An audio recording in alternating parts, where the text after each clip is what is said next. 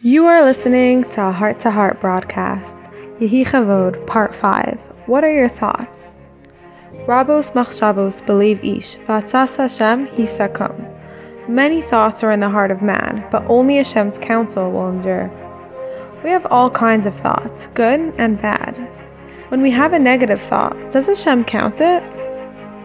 Chazal teach that when it comes to a bad thought, Hashem doesn't count it as if you did the act.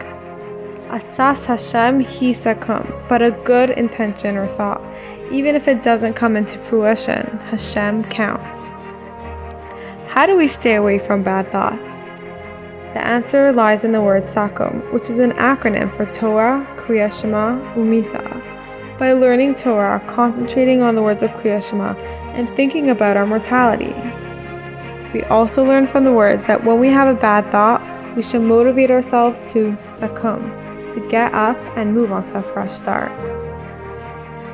The loftier the soul, the greater the challenges and darkness surrounding it, like the most valuable pearl which is set in the largest encasement.